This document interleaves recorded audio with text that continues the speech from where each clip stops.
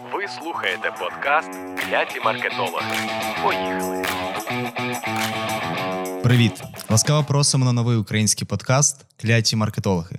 З вами його ведучий Богдан Сухомлин та команда Інституту Проджектор.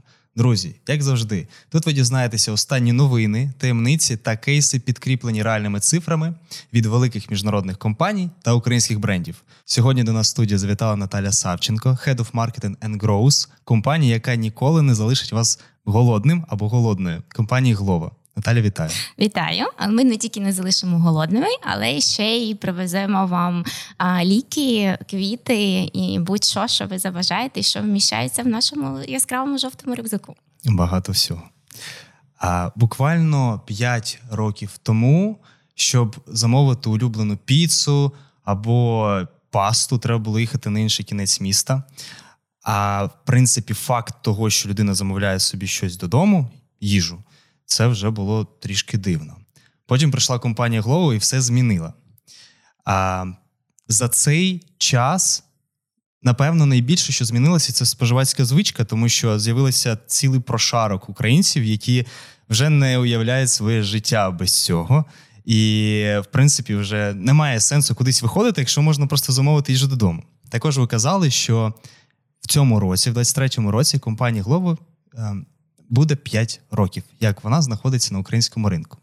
Напевно, у вас точно є якісь цифри, які є значущими для компанії. Можете поділитися, будь ласка? Можу. Безперечно, нам вже виповнилося 5 років. Ми відсвяткували 5-річчя минулого місяця, в жовтні.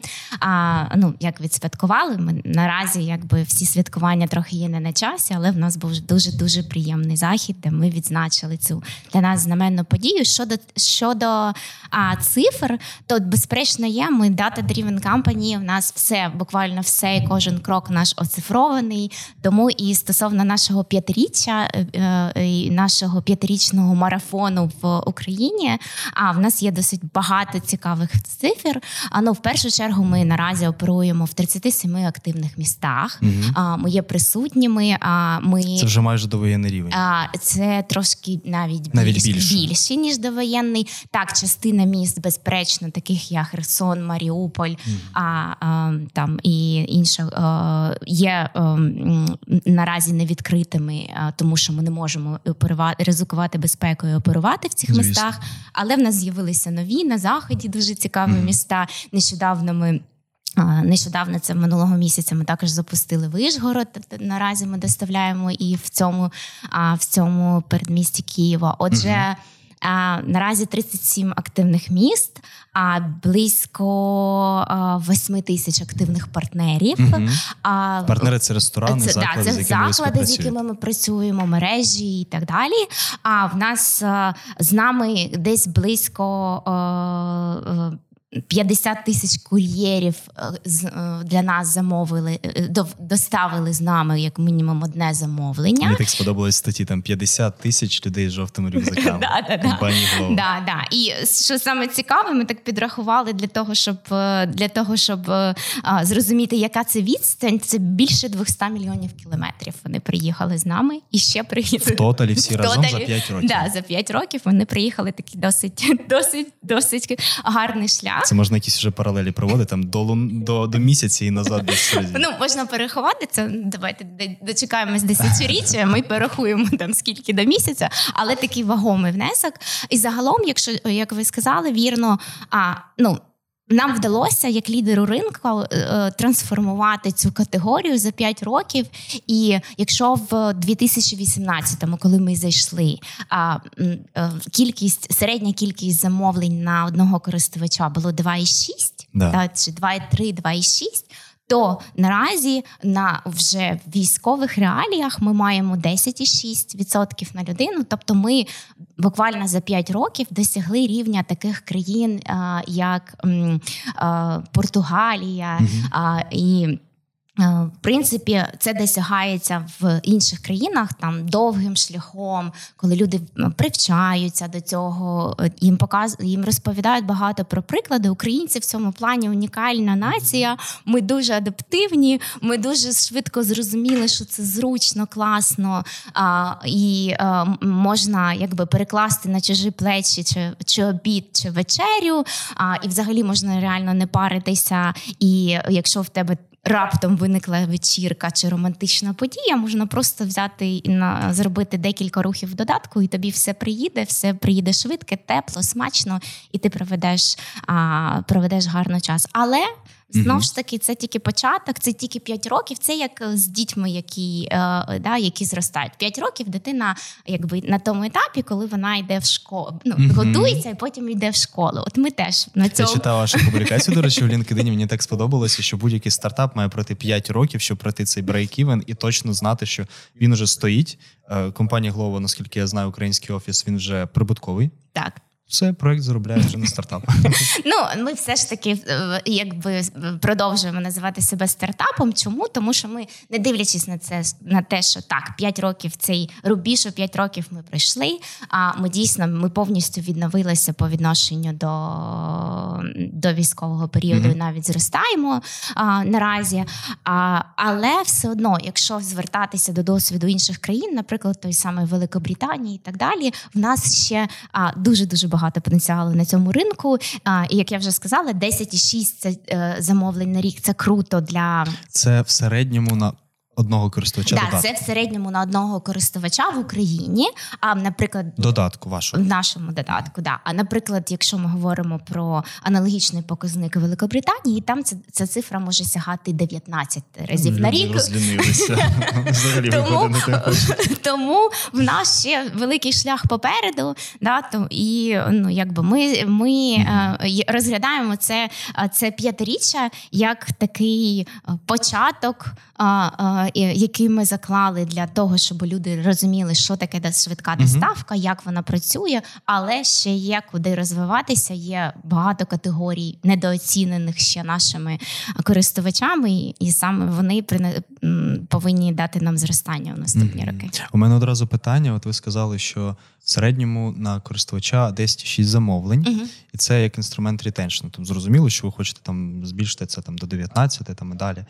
А з іншої сторони, от ми спілкувалися з пром'єєм, і Юля сказала, що відсоток e-commerce в українському рітейлі там умовно 9 чи 11%. І цей відсоток буде зростати. От у мене щось схоже питання, якщо брати ринок, якщо брати маркет, то чи є потенціал для зростання, щоб все більше і більше користувачів, щоб цей відсоток онлайн-замовлень, він ріс? Так, безперечно, він є. Просто до прикладу, знову ж таки, на цифрах.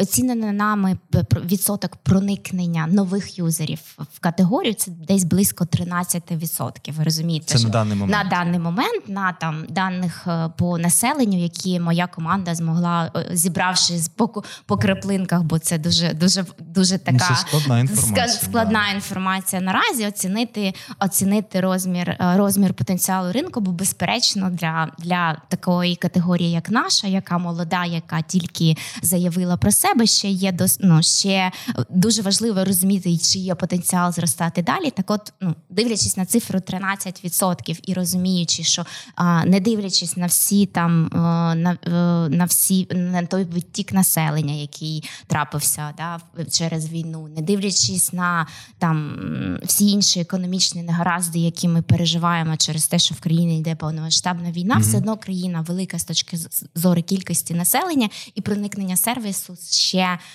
досить, воно гарне, але може бути наступні 5-10 років збільшено в 2 чи 3 рази.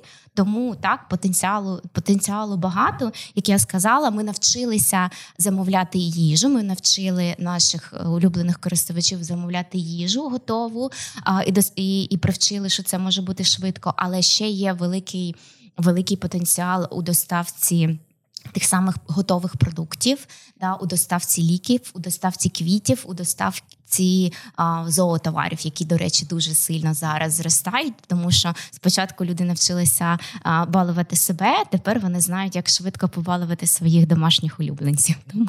Тому потенціалу в категорії досить багато і для проникнення, і для утримання, хоча і так шлях пройдений вже непоганий. Я згадую той період, коли ви тільки вийшли на ринок. Тоді можна було замовити Макдональдс собі в плюс. З цими дотаціями, з цими знижками. Це була така дуже швидка експансія по Києву. Я пам'ятаю, що тоді можна було там щось, чізбургер в 2 рази дешевше купити, саме за рахунок цих купонів чи щось таке. Не готова коментувати, на той момент не була частиною команди, але так, можу просто як професіонал маркетингу сказати так, що на початкових етапах перші... Це можна назвати демпінгом? Ні, це просто побудова звички, тому що Glovo був перший, хто зайшов на ринок, і люди, як ви самі сказали на початку, в людей навіть не було думки про те, що їжу тобі хтось може за 20-30 хвилин привезти теплу, готову їжу, і можна взагалі навіть з дому не виходити, і трубку телефона не піднімати. Ми могли замовити в 2018 році? Ми могли подзвонити і замовити піцу, ми могли замовити якісь піроги. Піца – це єдине, що ми могли замовити в той час. А наразі ти відкриваєш додаток, і там і американська фастфуд-кухня, і європейська, і новомодна ізраїльська, і будь-яка інша на твій смак, чи здорова. Це так зручно, насправді. Чи здорова, це настільки зручно. Чи здорова, чи не здорова на твій смак, чи для тебе одного улюбленого, чи для цілої компанії. Тому, якби на початку, можливо, були там використовувались певні інструменти, які там просто знімали цей бар'єр спробувати сервіс, але час йде, і вже ми не боїмося і розуміємо, що це круто, класно і зручно. Насправді це, я щойно подумав, це дуже хоробро виходити на ринок, формувати звичку, розуміючи, що потім на цей ринок зайдуть інші гравці, а у споживачів вже звичка сформована.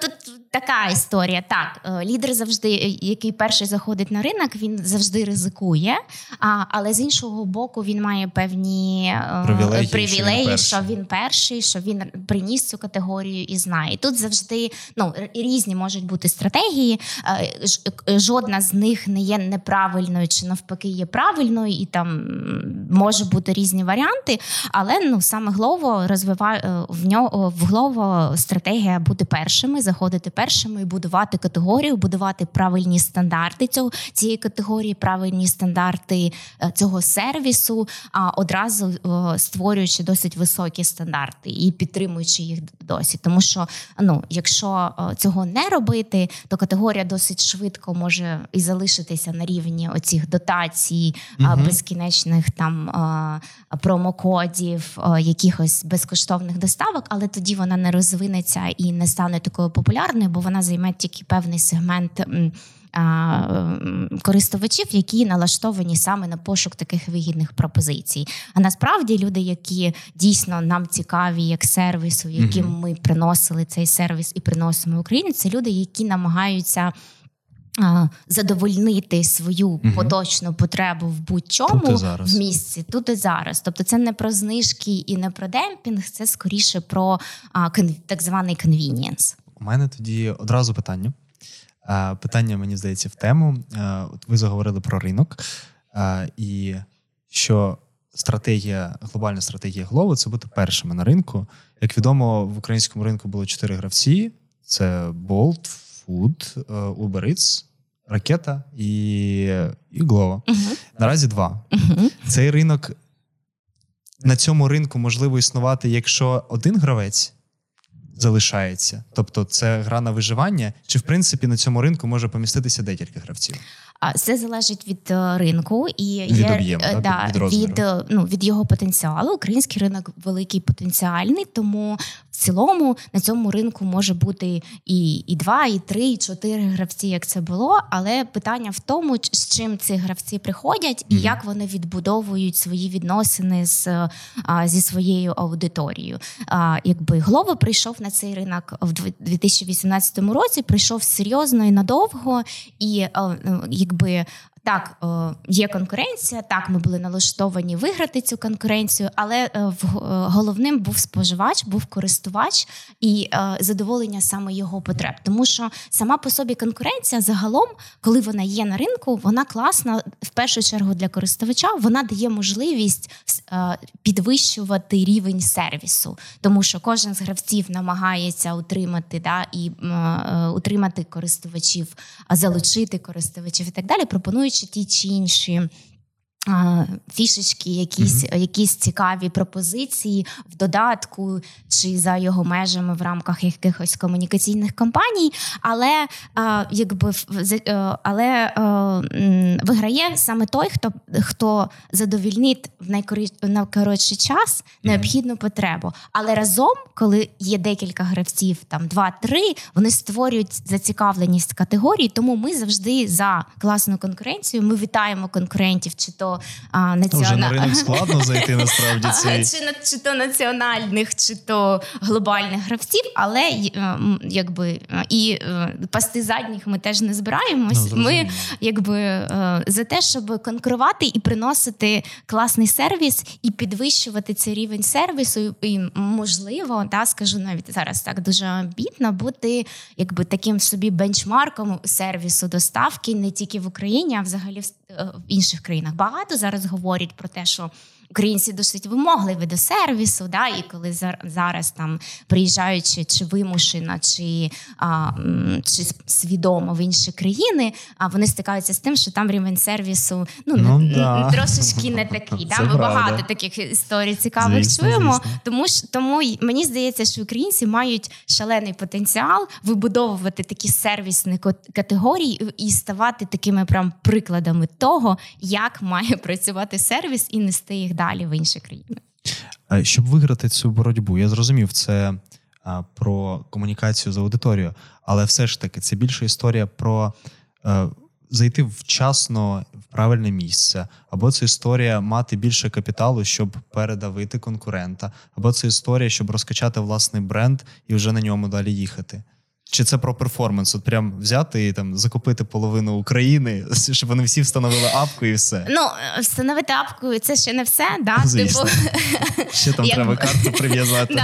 Встановити апку – це ще, якщо ми говоримо, завантажити додаток, це в принципі, для компанії це не означає нічого, для нас, наш фокус все-таки показати користувачу, що означає наш сервіс, а для цього треба не тільки закачати, а й зробити перше замовлення в нас і відчути всю магію жовтого рюкзака.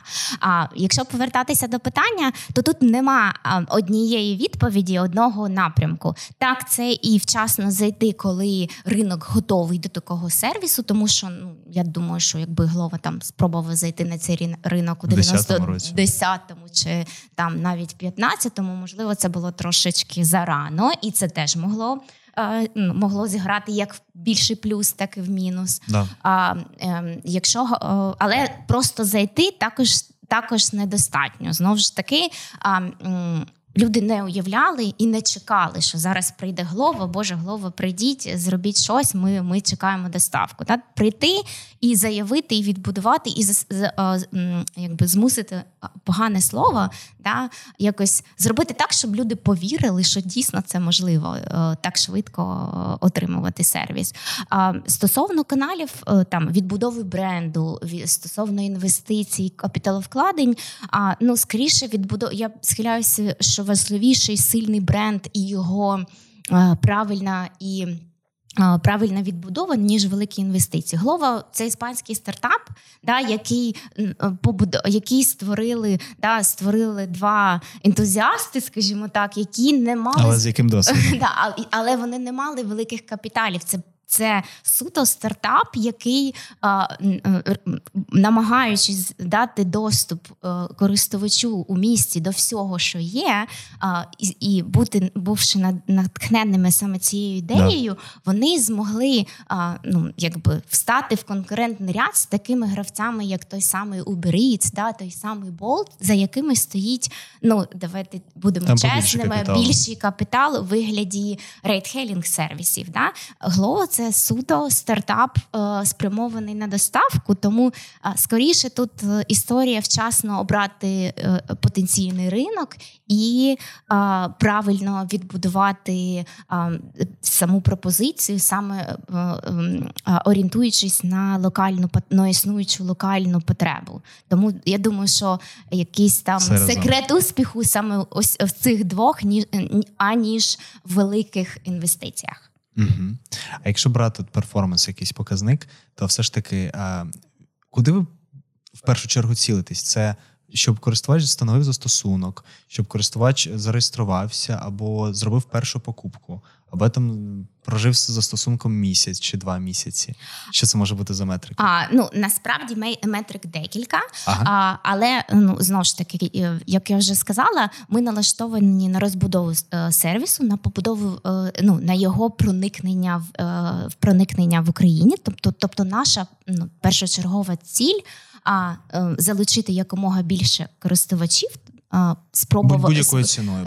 Не будь-якою ціною. Зрозуміло. Не будь-якою ціною, знову ж таки, але залучити якомога більшу кількість користувачів, спробувати цей сервіс. Тобто зробити хоча б одне замовлення. Тому нові користувачі і доставлені замовлення – це наші, мабуть, найбільші фокуси, бо вони дають можливість саме познайомити нову аудиторію з сервісом. Але якщо говорити про ціну, то ні, не будь-якою ціною, тому що можна, це досить просто. Це коштовно, але не складно з технічної точки зору зробити кампанію сфокусовану на завантаження, але якщо ці завантаження, не на завантаження додатку я маю на увазі, але якщо ці завантаження не конвертуються далі в замовлення, а вже далі в повторну покупку і в утримання, то це просто витрачені на вітер кошти. Тому тут треба комплексно дивитися і все ж таки орієнтуватися і відходити від того, яка ціль стоїть перед компанією. Наша ціль – це проникнення на ринок. Говорячи про метрики, все частіше останнім часом згадують про так звану North Star метрику, метрика, яка дає найбільше цінності споживачу, кінцевому клієнту. Наприклад, більше для нашої аудиторії, у Airbnb це кількість бронювань, у Quora це кількість відповідей, у Uber це кількість замовлень таксі. Що у Glovo? Ми також дуже полюбляємо цю метрику. Вірніше, ці метрики. В нас вона не одна. В нас є набір норстарів, які ми щоквартально передивляємось. Тобто вони можуть мінятися? Так, вони можуть коригуватися в залежності від того, наскільки, на чому наразі є фокус бізнесу короткотерміновий. Але це не значить, але все одно вони, це набір з метрик, знову ж таки, які дають можливість оцінити, наскільки сервіс, який ми несемо і розвиваємо в Україні, є якісним. Не буду говорити зараз про всі метрики, скажу про ті, якими найбільше опікуюся я і моя команда. Це та сама доля в завантаженнях, кількість доставлених замовлень. Там є модифікації в залежності від фокусу компанії. Там, наприклад, кількість замовлень може бути не тільки в загальній масі, а й в певних категоріях, які ми розвиваємо, бо Glovo є мультикатегорійним додатком, і нам важливо не просто приростати в кількості замовлень, але і різний досвід пропонувати користувачам. Тому це там найбільші дві, якими опікується саме моя команда, але є ще набір інших, якими опікуються мої колеги. Це в першу чергу операційні метрики, які дозволяють компанії існувати. І компанії існувати, і сервісу бути таким, щоб люди хотіли з ним залишатися. Це і партнерські метрики для того, щоб ми могли мати і надавати нашим користувачам потрібний контент в нашому додатку. Під контентом я маю на увазі набір ресторанів, магазинів і так далі. Тобто тих, кого очікує наш користувач бачити в додатку. А які глобальні тоді перед вами цілі стоять? Ви цілитеся в ці метрики, чи там KPI, умовно, на ваш відділ зовсім різні? Ні, вони не можуть бути різними, тому що ми оперуємо і взаємозалежимо. Давайте будемо відвертими. Маркетинг не може в будь-якій, мені здається, компанії не може існувати у відриві від комерційної частини. Як би нам того не хотілося, як би ми іноді не сперечалися з ними, і в нас там на перший погляд розходилися з ними цілі, насправді ми працюємо на одне і те саме, і те саме з операційною командою. Да? Насправді, якби ми іноді на них не жалілися і не казали, Боже, ми таку кампанію зробили, а вони не вивезли, як ми кажемо. Там, да? Давайте захопимо освіти, капіталу не мати, давайте, все ж у нас все летить. Але ми всі зв'язані, і знову ж таки такою об'єднуючою метрикою, якщо треба брати метрику, це кількість доставлених замовлень, тому що це знову ж таки показник того, що бізнес існує, розвивається і прогресує в цій країні. Ви вже не раз сказали, що Glovo – це data-driven компанія. А в чому це проявляється? Бо багато компаній називають себе data-driven. Можливо, у вас є відділ штучного інтелекту, емельщики сидять. Чи ви просто все рахуєте цифрово? Дивіться, наявність відділу емельщиків не гарантує data-driven company. Це моя особиста думка. Нікого зараз не хочу образити. Вони ці відділи, безперечно, також корисні і мають виконувати функцію. Але, знову ж таки, якщо... Давайте так. На мій погляд, компанія може називати себе data-driven, коли дійсно рішення приймають важливі для компанії рішення, які пов'язані там, можливо, з певними ризиками, приймаються саме на основі даних про користувачів сервісу чи про користувачів продукту і так далі. Клас, нарешті дефініція з'явилася з цього слова, бо всім розкидується жах. Але це не тоді, коли ми говоримо, що в нас багато дати, і ми можемо там мати там велику кількість метрів. У нас такий дашборд величезний. І Power BI, і все, що завгодно. Але коли діло доходить до важливих ризикованих рішень, ми приймаємо їх, тому що експертна думка нашого генерального директора така-то. Ось в Glovo не так. Ми всі рішення дійсно приймаємо на основі показників, і метрик, які ми маємо з внутрішньої інформації, з нашого додатку. І жодне рішення не приймається, тому що хтось вважає, що так правильно. Рішення приймаються на основі дати про наших користувачів. Тому ми дійсно можемо називати себе data-driven company по суті своєї.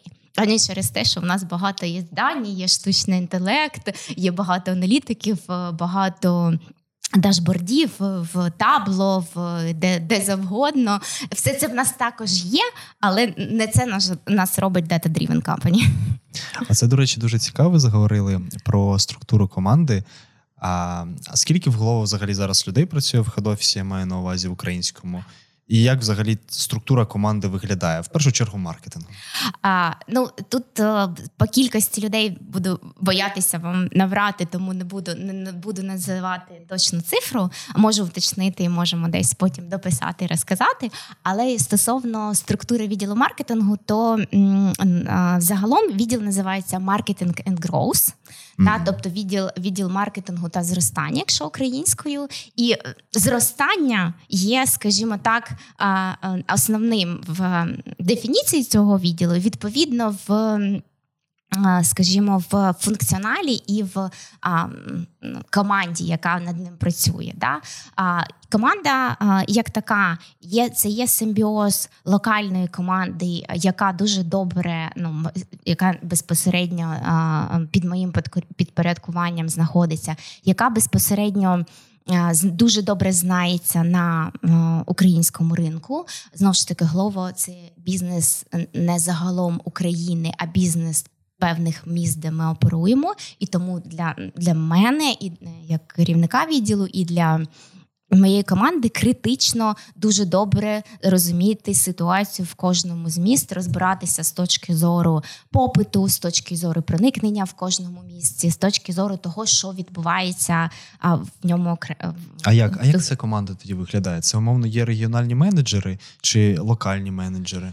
Ну, знову ж таки, так як команда цифрова, не має потреби бути розкиданими по містах, тобто ми базуємося, якщо ми говоримо про локальну українську команду, то ми базуємося в Києві, але ми дуже добре знаємося на ситуацію в кожному з міст, в якому ми оперуємо. І це дає нам силу дуже добре розуміти специфіку саме на ринку.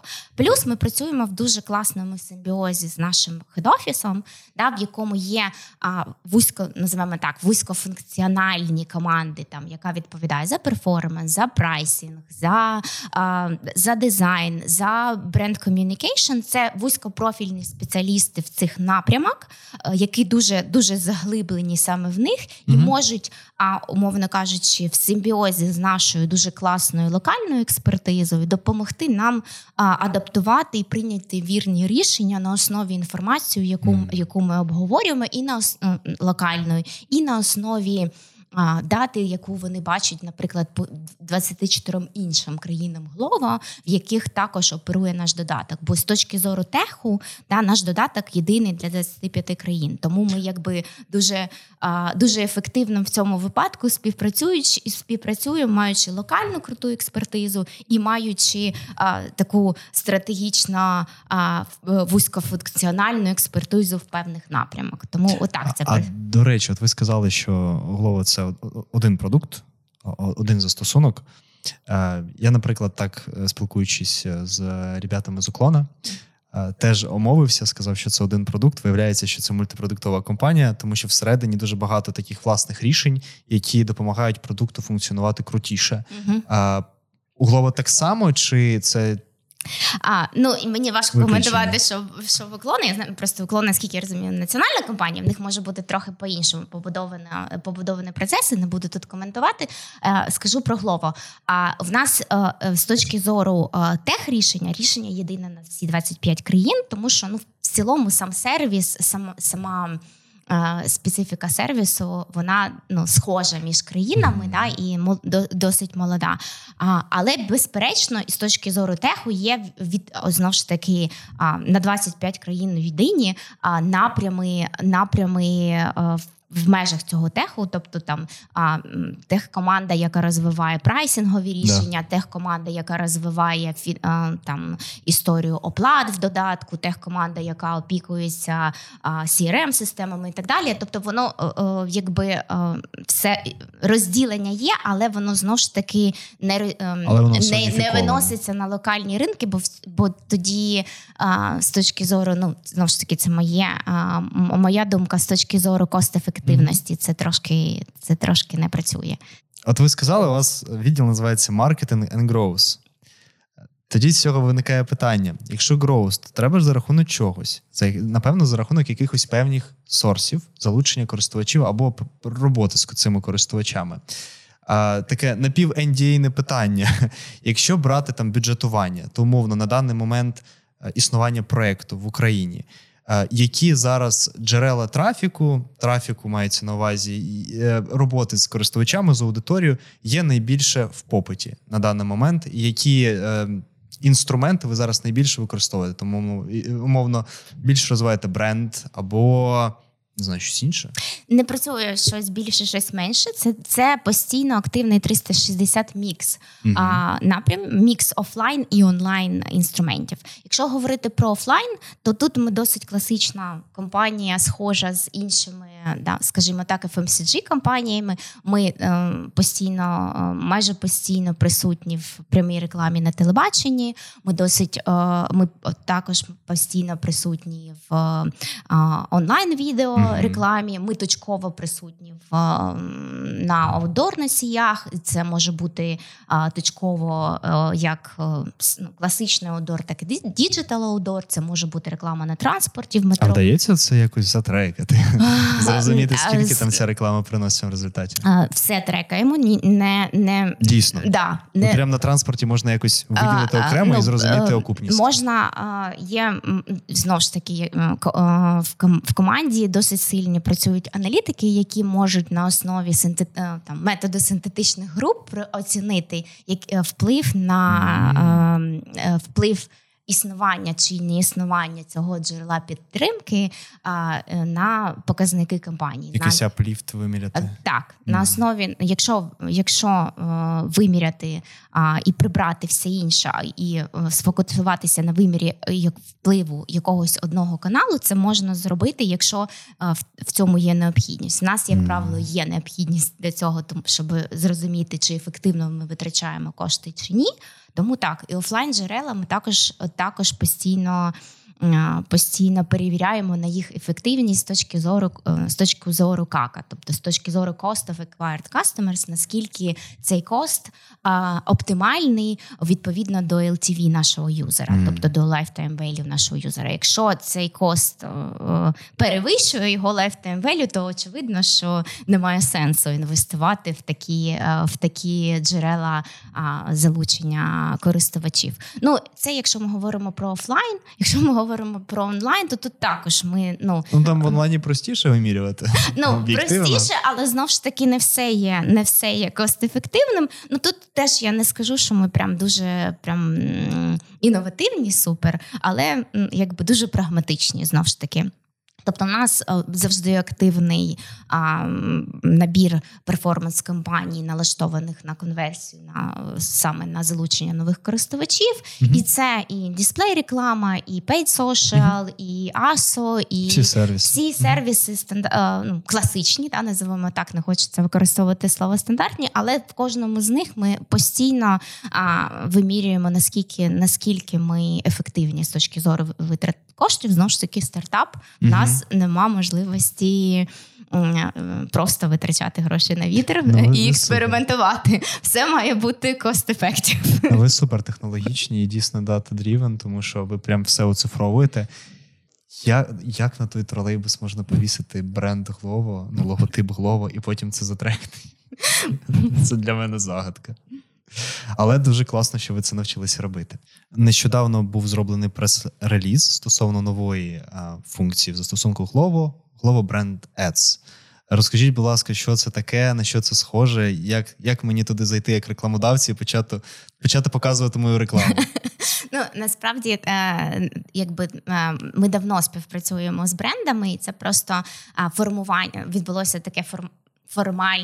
відбувся такий формальний анонсмент, якщо можна сказати, роботи цього напряму. В цілому ми з багатьма брендами, партнерами працюємо вже досить давно, і це знову ж таки не така велика інновація з боку Glovo. Це взагалом всі більш-менш розвинуті маркетплейси, а Glovo це в першу чергу знову ж таки маркетплейс, на певному етапі починають пропонувати себе як діджитал-площадку для розвитку брендів. Чому?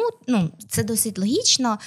В нас більше 500 000 активних monthly юзерів, які платоспроможні. Це тільки в Україні? Це я говорю зараз про Україну, які платоспроможні, які вміють, так звано, яких можна назвати digitally savvy, як це кажуть, тобто вони розуміють і мають досвід онлайн-покупок, не бояться їх і так далі. Тобто це там дуже-дуже приваблива аудиторія для багатьох брендів, в першу чергу FMCG, там жінки, чоловіки віком 25-45, тобто це класична така перевірена, жива аудиторія. Тому загалом багатьом нашим партнерам-брендам ми пропонуємо різноманітні послуги в залежності від їх потреб, просування їх брендів в нашому додатку. Що це? Умовно, у мене ресторан є, і ви можете надати мені якусь додаткову фічу для просування, правильно? Це трошки інший напрямок. Тобто ця історія... В цьому я якраз і заплутався просто. Це трошки інша історія. Brands Ads – це скоріше про роботу з брендами, партнерами, які не є ресторанами, а які є це загалом або FMCG бренди, або бренди платіжних систем і так далі. Тобто це бренди, які мають можливість прийти в наш застосунок і розказати нашій регулярній аудиторії про там свої продукти, чи побудувати знання про свої продукти, чи побудувати знання і надати можливість спробувати новий продукт якийсь, чи спробувати свої продажі в новому для них каналі, тому що не всі класичні FMCG бренди мають свої онлайн-магазини. Да? Ми надаємо їм можливість чи то створити якусь віртуальну колекцію, чи віртуальний магазин, чи просто промотувати себе в пошуку, коли шукають їх категорію. Чи, наприклад, зробити з нами на головному екрані нашого апліку якусь подію, яка, умовно кажучи, приверне увагу до себе, до цього бренду нашої цільової і побудує знання. Тут залежить, тут немає якогось одного рецепту, да, в залежності від потреб бренду, які приходять до нашого підрозділу Brand Ads, вони пропонують набір механік чи набір інструментів, які вирішують їх задачу просування. Тому що, зрозуміло, якщо це побудова знання, чи це одні інструменти, якщо це збільшення продажів, то це трошки інше. Якщо це комбі якесь, чи комбо, як люблять казати, це там четверта історія. Це кастомне рішення виходить. Це в залежності від запиту клієнта, ви просто надаєте їм там список механік, які ви хочете. Ми надаємо, менеджер напряму формує якийсь пакет послуг, який приведе до бажаного результату, і пакет метрик, якими буде відслідковуватися цей результат, тому що, знову ж таки, для нас важливо не просто пропонувати сервіс і пропонувати доступ до нашої аудиторії, але й показувати результати, і показувати класні кейси для того, щоб бренди поверталися на нашу площадку. А я думав, що у вас буде рекламний плейсмент, просто якийсь там в застосунку, коли гортаєш стрічку, як в Фейсбуці, кожен 5-й пост, це буде якась реклама, і що це прям буде аукціон живий, на який можна буде заходити. Ні, це трошки не про це. Брендець трошки не про це. Да. Якщо говорити про партнерів, ви також казали, що є, що цікаво, що робити ресторану, якщо він хоче просуватися в нашому додатку. Такі послуги також ми надаємо. Ця програма називається Get More Orders, коли наш партнер-ресторан може, проконсультувавшись з аккаунт-менеджером, замовити рекламу, яка підвищить його видачу в стрічці, і він, умовно кажучи, буде рекламуватися. Це дуже класно працює для середніх і малих гравців. Вони дуже добре відчувають ефект від такого роду сервісу. Він дуже активно розвивається, але і великі гравці наразі співпрацюють по такій механіці. Вона дуже крута тим, що вона побудована по системі CPC, тобто вони тобто це CPC. Да, то вони не контрактна основа. Ні, вони оплачують тільки ефективні кліки, скажімо так. А як це працює? Тобто бренд, не бренд, а ресторан хоче себе просувати, якимось чином йому пропонується певна механіка, коли користувач, там, наприклад, бачить його в пріоритетності, або, наприклад, там в видачі він один із перших, то цей клік виходить, ресторан оплачує. А у ресторані є свої рекламні кабінети? Так. І свої рекламні кабінети є? Так. Вони можуть відслідковувати в режимі реального часу, контролювати бюджети. Тобто це абсолютно прозора історія з просування в нашому додатку. Вау, звучить дуже цікаво. Максимально цікаво. Все ж таки є у вас рекламний кабінет, який я так давно шукав. Коли компанія виходить на такий масштабний рівень, як Glovo, з'являється необхідність робити ефективні брендовані кампанії, І мені цікаво, у вас власний відділ брендингу, який займається просуванням, створенням рекламних кампаній, публікацій їх там на телебаченні і так далі. Чи ви йдете до агентств і з ними співпрацюєте? У нас є партнери, які допомагають нам розміщувати рекламу на прямому телебаченні, що стосується медійного розміщення. А якщо ми говоримо про розробку саме креативів і розробку рекламних кампаній, це знову ж таки симбіоз локальний і нашого HQ, тому що бренд Glovo також не є брендом суто українським і національним, він є брендом глобальним, скажімо так. Да? В 25 країнах ми маємо назву Glovo, і в цілому сервіс, який ми доставляємо, один той самий в цих 25 країнах. Тому, знову ж таки, це симбіоз нашої роботи локальної і роботи з HQ бренд-командою, яка саме відповідає за комунікацію. Тому тут такий, знову ж таки, мікс, який надає можливість максимально ефективно витрачати кошти. А якщо брати от комунікацію, да, от ви кажете, між хед-офісом українським і HQ в Іспанії, якщо не помиляюсь, в Барселоні. В Барселоні, да? так. В Барселоні. Цікаво зрозуміти, наскільки український офіс є автономним взагалі, наскільки є автономія приймати там будь-які, не знаю, стратегічні рішення, чи все має бути узгоджене? Тут, знову ж таки, це постійний процес переговорів.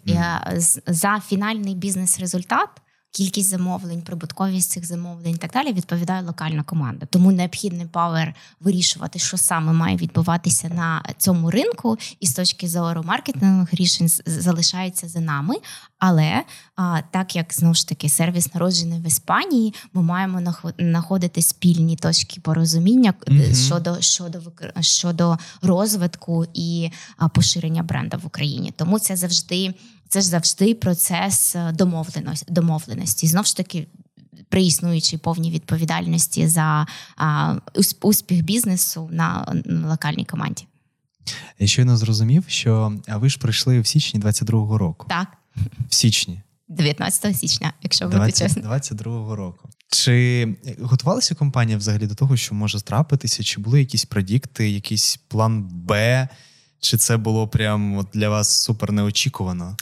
Скажімо так, ми готувалися з точки зору безпеки. Безпеки в нас були... Ми перед самим початком повномасштабної війни ми приїхали в новий офіс, і в нас до цього були ковідні обмеження, і ми... Які обмеження? Ковідні були ковідні. Це ж ковід ще був. Так, всі вже забули, а були ковідні обмеження, і ми не ходили в офіс, повністю працювали віддалено. А з приїздом в новий офіс ми вирішили вести практику обов'язкових офісних днів. І у нас був тренінг по безпеці, де нам розповідали, що якщо що, ви повинні зробити те-то і те-то. І тренінг проводили вже о 5-й, і він трошки затягнувся, і це було вже 10 по 6-й. І всі такі, боже, що ви це? Це напередодні вторгнення. Це вівторок за день до. Це вівторок за день до. І всі такі, боже, давайте все зрозуміло, безпека – це головне, зрозуміло, що робити. Але додому їсти хочеться додому, давайте не псувати настрій, все обійдеться, все буде добре, але... Як виявилося, це, Добре, що підготувалися. Краще, з точки зору розуміння того, що безпека – це найголовніше, і перше, що ми повинні зробити, це забезпечити свою безпеку, безпеку кур'єрів, безпеку наших співробітників і так далі. А до цієї історії, ці сценарії пророблялися, і до цієї історії готувалися. Щодо плану Б, чи закриття бізнесу, чи виходу з ринку, таких прям серйозних планів не було. А буквально протягом годин після початку вторгнення українській команді вдалося вмовити іспанський офіс, що нам потрібно продовжувати і в ринку, і продовжувати оперувати в тих місцевостях, де це є безпечним. Але так, декілька годин розгубленості і нерозуміння, і що сталося те, що ніхто не вірив, так ми пережили. Особливо для людини, яка прийшла туди, поки що місяць там працює. Так, це такий був цікавий досвід для мене, але так, ми його пережили, впоралися. А відходячи від сумної теми про війну, хочеться, знаєте, про що поговорити? От я коли спілкувався з маркетологами, всі в один голос казали, що набридло слухати про успіх, хочеться послухати про якісь факапи, я не знаю. От у мене тоді 2 питання до вас. Перше, це розкажіть про факап в компанії, в Glovo, який трапився за вашої каденції. І найбільше, напевно, успіх, теж цікаво почути. Цікаве питання. Треба трохи придумати. Можна з успіху почати. З успіху, мабуть, з успіху легше. Да? З успіху, про нього вже говорили багато. Так, успішним є те, що ми вже, не дивлячись на те, що частина міст великих і важливих до війни українських, ми в них ще не можемо відновити роботу. Звісно. По причини, що вони чи зруйновані, чи частково окуповані. Нам вдалося повністю відновити бізнес, і не тільки його відновити, а й зростати. В березні, здається. Да, ми в березні відновилися повністю до військової. А це номінально чи реально було? Ні, це реально. Це реально в кількості замовлень. Ми перевищили до військовий рівень, і наразі ми зростаємо вже літній проміжок часу, який традиційно вважається не дуже сезонним. Чого? Сезонним для... Бо можна самому сходити в місто, не так холодно. Так, таким low season для доставки, але ми продовжили зростати. І навіть цього місяця, відкрити там трошечки таємниці, навіть цього місяця в нас там новий рекорд? По замовленнях, що дуже радує. Це не тільки успіх там одного якогось відділу, це якраз те, про що я говорила на початку, симбіоз командної роботи, коли всі розуміють, що і операції важливі, і комерція важлива, і growth в пріоритеті, тому що тільки це дає можливість працювати в країні і надію на те, що все буде добре. Стосовно факапів, можна не один. Чи не знаю, чи можна вважати це факапом, але я думаю, що багато галасу наробив перезапуск Макдональдса минулого вересня. Я думаю, про це багато говорили. І багато говорили, і багато було публікацій стосовно... нагадайте, будь ласка. Стосовно, що додаток Glovo ліг в перші 40 хвилин і так далі. Згадав, черги були, страшні черги. Чи можна це назвати факапом чи ні? А як це можна було виправити? Можливо, краще... Електронні черги поставити? Можливо, краще спланувати, можливо, передбачити, що ми будемо так шалено... Це більше піар. Це більше в іншу сторону. Це з плюсиком працює, не з мінусом. Але, знову ж таки, можливо, можна було дати кращий сервіс і спланувати. Але, знову ж таки, з усіх цих можливо, їх треба... Не треба на них дуже сильно зациклюватися, можна просто дивитися, розуміти, які можливості ми втратили, аналізувати їх, щоб наступного разу ними скористатися. Бо як часто говорять в нас компанії, сьогодні втрачені можливості коштують дуже багато. Краще користатися, пробувати, не боятися, помилятися, факапити, але робити і йти далі. Повністю згоден. Якщо розглянути цей кейс трішки з точки зору маркетингу, це ж таки аудиторія маркетологи, хочеться зрозуміти, а що можна було б зробити інакше? От з цим запуском, якщо так подумати. Тут історія... Це якась розтягнута промо-акція. Про що це може бути? Ні, це історія планування і розуміння ризиків і кращої, більш чіткішої і більш проактивної комунікації, скажімо так. Наскільки мені відомо, компанія Glovo дуже сильно допомагає Україні, і там треба віддати належне. Корпоративна соціальна відповідальність у компанії на високому рівні. Ми про це вже і на попередніх подкастах спілкувалися, що це дуже важливо, і в тому числі навіть при наймі на роботу люди зараз дуже уважно і ретельно дивляться на те, чи допомагає компанія і чи залучена вона взагалі в якусь там підтримку. Поділіться, будь ласка, у вас дуже багато в компанії Glovo напрацювань стосовно цього, і дуже багато компаній. Настільки багато, що я в них навіть загубився і розгубився, і не зрозумів, що там найбільш впливове, найменш впливове. Поділіться, будь ласка, якимось найкрутішими ініціативами. Ну, у нас дійсно досить багато є напрямів, в яких ми працюємо. Можливо, так, щоб було трошки зрозуміліше, бо їх дійсно багато, вони трошки пересікаються. Щоб було трохи більш зрозуміло, мабуть, є сенс розділити їх на внутрішні, які працюють в компанії, і зовнішні з партнерами, які ми робимо з партнерами. Якщо говорити про внутрішню, то це, мабуть, одна з наших таких найулюбленіших ініціатив, яка працювала ще й до війни, а наразі актуалізована і в період військовий, це так званий Glovo Care. Цей напрям Glovo Care. Що це таке? Це, в принципі, досить проста.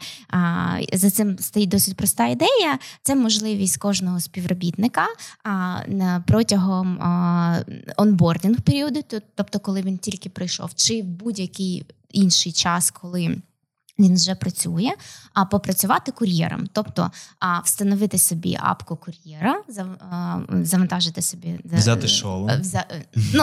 Шолом це якщо дуже прихильний буде керівник опс-відділу, але загалом взяти рюкзак і по-справжньому зробити замовлення, щоб відчути на собі, яку класну і тяжку одночас працю роблять наші гловери, наші кур'єри. Клас. Наші кур'єри. В чому соціальність? А ви робили доставку? Так. Так.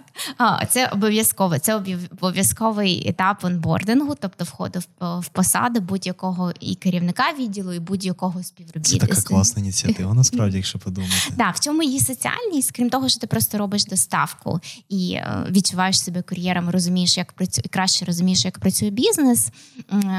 15 євро з кожного замовлення, яке робить співробітник, відправляються на потреби різноманітних благодійних організацій. До війни це були або таблеточки, або якісь інші благодійні фонди, з якими ми працювали, і ми кожного кварталу вирішували, куди надавати цю допомогу. Наразі це допомога нашим військовим і тим хлопцям, нашим хлопцям, співробітникам Glovo, які наразі приєдналися до лав ЗСУ. Тобто це один з напрямів, такий внутрішній, дуже такий тачі, я би сказала, і такий, про який ми мало говоримо, тому що він внутрішній, в першу чергу, пов'язаний з внутрішніми потребами.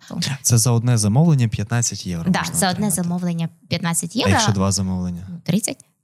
Тобто співробітник може хоч постійно до 8 годин. До 8 годин в день, не більше. До 8 годин в день? Так, не більше. Насправді до 8 годин в робочий день, в робочий час, а поза робочим часом може скільки завгодно доставляти. У нас є і такі фанати, які роблять вільний від роботи час до доставки. І про зовнішню ви хотіли розповісти. Так, і стосовно зовнішніх, тут багато проєктів. В нас, назву декілька, тому що всі, знову ж таки, буду довго перелічувати.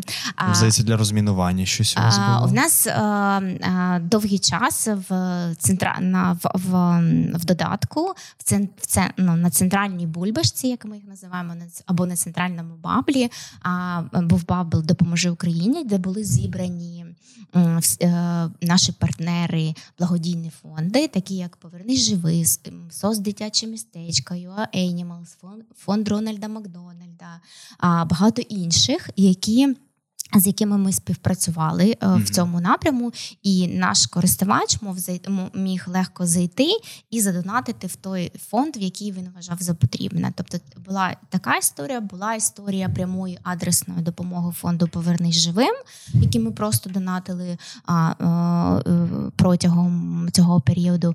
І ось на День Незалежності ми заявили про початок нашої співпраці з United 24. Бачу. Це також знакова для нас співпраця. Важливо це, що це не тільки локальний проєкт, а цей проєкт міжнародний.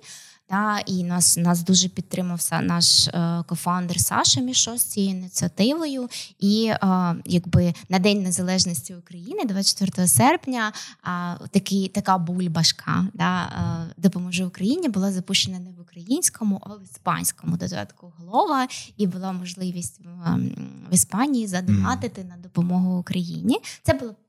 Це був початок співпраці. Загалом, ми продовжуємо з ними співпрацювати. 52 тисячі євро було передано якраз на проєкт по розмінуванню, який має назву «Доставка безпечного майбутнього». Отже, це відкрило нашу співпрацю з United 24. Наразі ми готуємо інші цікаві новини в цьому напряму. Добре, дякую, насправді дуже дякую за те, що ви робите, і дякую, що поділилися. У мене останнє таке більш філософське питання, можна подумати, якою ви бачите компанію через 5 років в Україні? Ой, ми багато про це говоримо. Можна в цифрах? Можна в цифрах. Ми багато про це говоримо, багато мріємо. І якщо в перший рік моєї роботи в компанії, перший рік відновлення бізнесу до військового рівня, історія була відновитися, то наразі, коли ми відновилися, ми почали мріяти і почали трошки будувати плани, наскільки наразі можна будувати плани, про те, як ми бачимо наш бізнес. По-перше, ми дійсно віримо, дійсно мріємо повністю відновити бізнес на наразі окупованих територіях. І ми знаємо, що наші кур'єри нас підтримують в цьому, і навіть нас навесні цього року ми запускали програму підтримки кур'єрів Glovo Pledge. Я думаю, ви про неї чули. І кур'єри нам ставили питання, чи плануємо ми перезапускати бізнес на окупованих наразі територіях, коли там стане безпечно і коли їх деокупують. І ми сказали так, ми сказали, ми вас завжди в цьому підтримуємо, ми поїдемо і будемо доставляти. Це дуже надихає, коли кур'єри на такому заході встають і говорять, ми вас підтримуємо. Тому ми мріємо настільки широко, що навіть плануємо відкрити Ялту, як тільки вона буде запустити Ялту і як тільки вона буде деокупована. Отже, мріємо широко, мріємо зростати двозначними цифрами.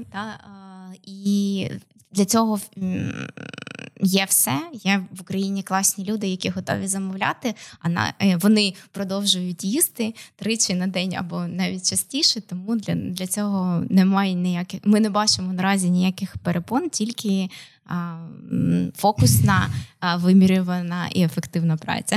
Дуже глобальні і круті плани. Дякую, що поділилися. Наталя, дякую за те, що прийшли в студію, що поспілкувалися, що поділилися напрацюваннями по Glovo.